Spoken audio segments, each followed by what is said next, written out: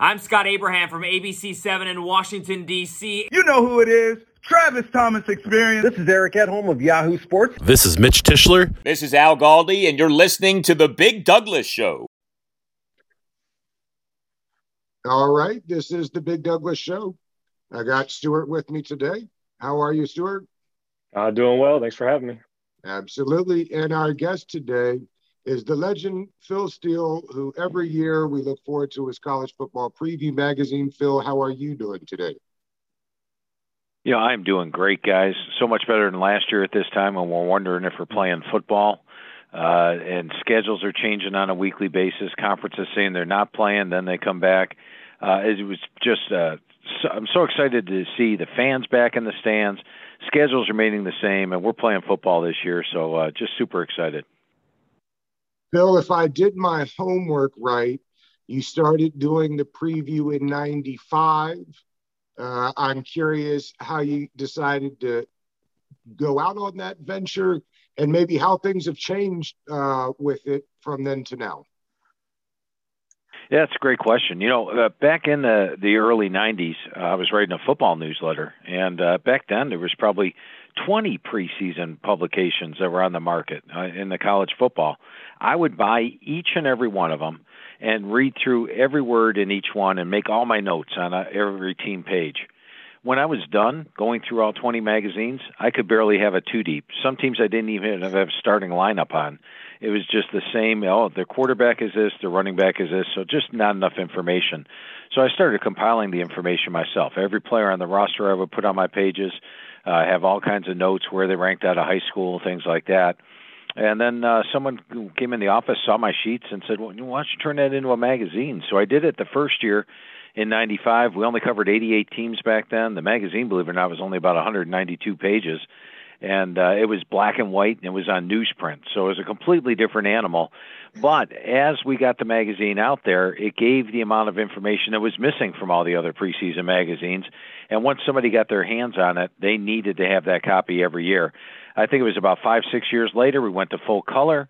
And then about 5-6 years later, I started talking to the coaches. And, each year we talked to a few more coaches. Last year I talked to about 100 of the 130 head coaches. This year I talked to about 110 of the 130 head coaches. Hopefully we'll get a point where I get to all 130 in a year. Sometimes time doesn't allow it, but a lot of big changes. And I'm also on every college football award committee that is out there, I think with the exception of the Butkus Award. Very interesting. Well, certainly times have changed with the new NIL. It is interesting the way they are reformatting everything. Has it made your job more difficult? And I'm curious with the NIL and publications like yours, will you have to pay players to include them from now on? How do you think this is going to end up working out? I sure as heck won't. If you want to be on my cover, send me a picture. You don't want to be on the cover? I don't need you on the cover. You're not selling anything for my magazine. People buy my magazine for the information inside. So, no, I won't pay players to have their picture. I'm sure there'll be players that would like to be on the cover of the magazine. As far as the NIL goes in the magazine, it hasn't really affected it at all. When you look at the NIL, I think it will become a thing where the rich get richer. The schools with the deepest pocketed boosters will get the best recruits every year because they know the paydays that are upcoming. But as far as the magazine goes, no, I'll just keep my eyes very closely on each recruiting class that's brought in. Yeah, Phil, you said it. There was a day and time where national TV broadcasting was big time for recruiting, but I think that playing field has been much leveled now. I'm curious to what your thoughts on how the NIL with financial opportunities and how that will further destroy the lack of parity in recruiting and thus on-field results, et cetera. Yeah, look at Alabama and Ohio State, what they're doing right now. I think Nick Saban said Bryce Young, who hasn't even started a game for Alabama, is getting $1 million. And that he just threw out there to make sure people knew, hey, you come to Alabama, we got some money for you. And I think this stuff's been going on in recruiting, guys, since the, 60s and 50s. But it's all been under the table in the past. Now it's just wide open. Go ahead and pay the players. Well, as a Tennessee fan, it was in McDonald's bags over the last couple of years, evidently. No, you're right though. But this is just going to drastically impact things. I think it was David Shaw, the Stanford coach, was railing against this stuff even recently with the Saban recruiting incident, as you mentioned. And Coach Shaw knows exactly what's going on. So it's he made all the proper statements.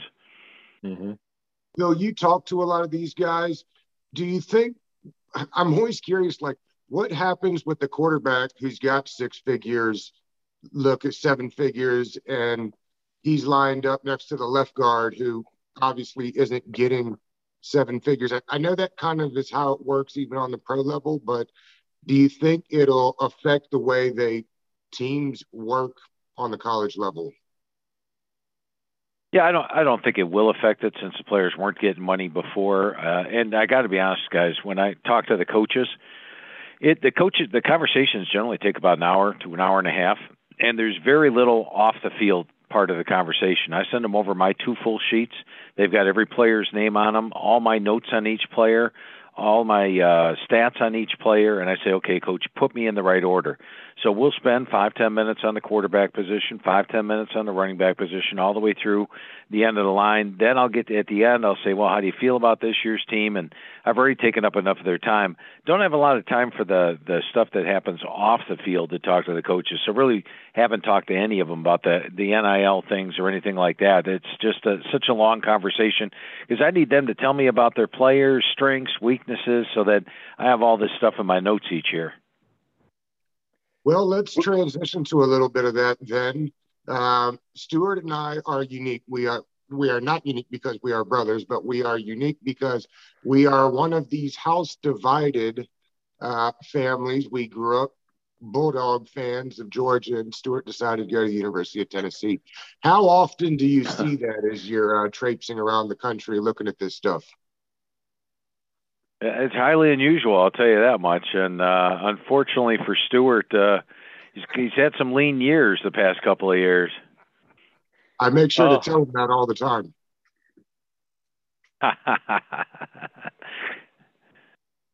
Do you think they've got it right in Tennessee with the new staff? I do. I think it's a good fit. You know, Coach Heupel is a guy that brings an offense in that's going to be tough to stop, and I think there's talent defensively. Now, you know, I'll be honest with you. As far as Tennessee goes this year, and to speak in depth about the Volunteers, when I was doing the write-through process for the magazine, and we write the magazine in 3 write-throughs. The first one is postseason, where we read every article that's written about the team and assess each position. What kind of shape were they heading into last year? What happened? What kind of shape are they into this year? Second write-through is the pre-spring write-through, where we get the rosters updated, all the freshmen updated, rewrite through it. And then the third one is after I talk to the coaches and go through the roster. But in each of those spots, I try not to look at the schedule. I just look at the talent on the team. And I got to tell you, I was thinking Tennessee, with all this massive turnover, I mean, I believe they've had 28 players hit the portal since last October. It's the most in the country, bringing in a lot of transfers going out. You're thinking that this team is really going to struggle this year with that much transition. But then when I got to the final part of the process and actually looked at the schedule this year, I mean, let's keep in mind, last year they played 10 SEC teams. They played 4 teams that were ranked in the top 6 last year, 5 ranked teams overall. This year they open up with Bowling Green. They have Tennessee Tech on the schedule, South Carolina at home, South Alabama at home, Vanderbilt at home. They're going to be favored in 5 games this year. Pull one upset, and this team's in a bowl. And had I not looked at the schedule, I probably would have had a lot bleaker forecast for Tennessee than even what I had for them. I'm fairly optimistic that because we will, I believe, score points, we might actually win some football games this year. You never know. Maybe a Volunteer fan might be happy. And not taking on 10 SEC defenses is going to be a big help. That Bowling Green defense, that Tennessee Tech defense, South Alabama defense, that'll all help Tennessee statistically this year. Yeah. I know you stick with a lot of on-field and not off-field, but just for the sake, do you have any insight, understanding to what might be coming down the road with penalties for Tennessee? No, I do not. Yeah. All right, let's switch to Georgia a little bit, who has high hopes and aspirations. They start the year off with Clemson. JT Daniels got a late start last year. I mean, what is the ceiling for him in this offense? I know they'll be sad to not have Pickens, but there's a lot of things to be hopeful about the offense. I think we know about the defense. What do you think about JT Daniels with a full off season?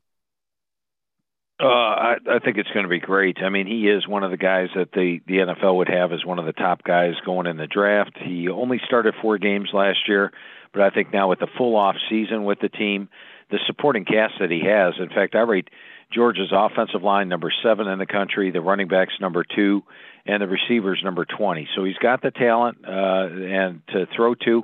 They'll probably use a little more 12 personnel this year because they've got great depth at tight end. I mean, Eric Gilbert coming in from LSU, although he's labeled as a wide receiver. John Fitzpatrick, Darnell Washington, Brock Bowers. These are all guys at the tight end position. They're outstanding. So I think he's going to have a phenomenal year this year. And then you look at the schedule. When you look at Georgia, they've got the best schedule in the SEC. You know, out of the East, or out of the West, I should say, they avoid Alabama, LSU, and Texas A&M. That's a great start. Now, how about this? Only 3 true SEC road games this year, and they're all against first-year head coaches. I'm talking about Auburn, Vanderbilt, Tennessee. They're actually going to be favored in 11 of their 12 games this year. To me, they're the clear-cut favorite to win the East.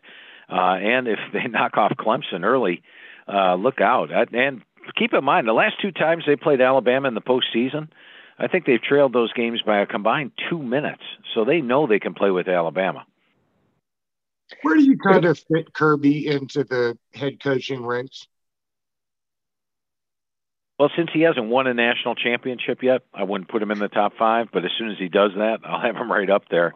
And, you know, as mentioned, he's got this Georgia team contending for national titles on a yearly basis. So you got to like that. So he's definitely in the top, 10 or 15 right now. But I just wouldn't put him in the top 5 till he bags the national title. Who's likely to take the biggest step backwards from some of the big teams like Clemson, Alabama, Ohio State, Oklahoma? I don't think any of them will take a big step backward. I will say this, the 4 teams that reached the playoff last year, and talking to 110 to 130 head coaches like I did this year, almost every team has got 15, 16, 17 returning starters. It's a common theme. Coaches tell me all the time, they told me all the time, the recurring theme of, hey, Phil, normally we're scraping to get a 2 deep together in the spring. This year we were able to run 3 full teams, so everybody's deep this year. Well, the 4 teams that made the playoffs only have 9, 10, 11 returning starters. They all lost their starting quarterback. They're among the least experienced teams in the league. However, when you look at Alabama's schedule this year, they'll be favored in every single game. The biggest potential slip-up is October 9th against Texas A&M. When you look at Clemson's schedule, they'll be favored in every single game. Toughest games are Georgia in the opener, and then either North Carolina or Miami in the ACC title game. Ohio State, they'll be a double-digit favorite in every single game this year. So while they are less experienced than everybody else, they've got the talent to get right back there. I don't think we'll see a big step back from any of those 3 teams. Who takes the next big step forward? I definitely like Texas A&M to get to that spot. I think that's a potential upset when they host Alabama on October the 9th. They had the best defense in the SEC last year. They've got 9 starters back on the defensive side, and you know their offense was a finalist for the Joe Moore Award. And last year, when I was talking to Coach Jimbo Fisher at the end of the year, going over the Joe Moore Award with them, he told me at that time he felt that this year's offensive line would be more talented, have more NFL prospects. Bigger, stronger, faster than last year's offensive line. So I checked with him after spring this year when I was going through the team with him, and once again, he feels this year's team probably has 5 NFL prospects on it, where the 4 guys that were lost, only one of them was drafted by the NFL. So that makes Texas A&M a very dangerous team, and if you go back and watch that first half of A&M Alabama last year, there's about 4 plays that separated the 2 teams. I thought they played Alabama pretty much even up in the first half. They now get that at home in College Station in front of a packed house, and I think that's a potential upset. Where you mentioned North Carolina there, are you surprised how quickly Coach Brown was able to get that program turned around? I mean, I know he's a storied coach, but he had some time off, and man, that team is rocking and rolling. Yeah, he stepped into a pretty good situation. And what I mean by that is the prior 2 years, Larry Fedora had the talent. They just suffered injuries, tough losses. It was one of those things where they were much better in 3-9 and 2-9. Now, there's something to be said for a coaching change. Coaching change, players have a new attitude, buy in a little bit more, have some early wins, and all of a sudden you've got a different team. Getting to a bowl game that first year I think was huge, but the one thing Mack Brown has done, his 3 recruiting classes have been phenomenal. So now he's got 3 recruiting classes lined up. He's one of the best head coaches out there. He's going to get the best out of his team on a weekly basis, and now he's got a very talented team. I think the biggest improvement with North Carolina this year is going to be on the defensive side of the ball. Going through the team with Coach Brown, they have size, they have speed, they have athleticism, they look good getting off the bus, and defense has been the problem the last 2 years. I think you'll see a vastly improved defense for the Tar Heels. Let's talk about some more local teams. What can you tell us about Maryland? Well, Maryland's playing in the Big Ten, tough division naturally, but I think when you look at them, they've got some explosiveness. You go back to last year, they took on 2 teams as a 20-plus dog last year, Minnesota and Penn State, and knocked them off in back-to-back weeks. The Penn State game was amazing. There's about 5 big plays they got for touchdowns. Then Taloa Tungavaloa got injured and wasn't quite the same the last 2 games. Missed one game, and in the other one it wasn't quite the same. Look at the receiving core he's got with Rakeem Jarrett, Jayshon Jones, Dante Demas. They are loaded at receiver, so the explosiveness potential of their offense is great. Now, they're going to have to start stopping some people on the run. I mean, last year they gave up almost 5 yards per carry, gave up 32 points per game. If they can get that defense tightened up, then I think they could pull another couple of upsets like they did last year and contend for a bowl spot. Schedule's not easy. They're going to be an underdog against West Virginia, potentially at Illinois. Iowa, Ohio State. I mean, it is a very tough schedule that they draw this year. But I think we're going to see Mike Loxley's best team yet in his 3 years, and a potential for a bowl if they can pull a couple upsets. You mentioned Talia Tungavailoa. How does he compare to his brother? Sort of a different animal, a little more business-like. Than Tawa. I think that he was a little more loose, carefree, and I like that. He's also just 5'11", so the size a little bit of a thing. But I think when you look at him, he's a guy that can complete a high percentage of passes. He only hit 61% last year, but he'll improve upon that, and I think his ratio will be a lot better this year as well. The other talk to us about Virginia Tech. A big game to start with, huh? You're talking about a Friday night in Blacksburg, enter Sandman. If they can upset North Carolina, I think Virginia Tech becomes a contender in the Coastal Division. Last year there were times where Virginia Tech was missing 20 to 25 players from the lineup. Did okay, but 5-6 just isn't going to cut it for Hokie fans. And I believe the coaching staff knows they're a little bit on the hot seat this year. But knock off North Carolina, and all of a sudden the entire outlook for the season changes. They become a contender in the Coastal, and it could be a big year. I do think they get back to a bowl game. I've got them as my number 13 most improved team in the country.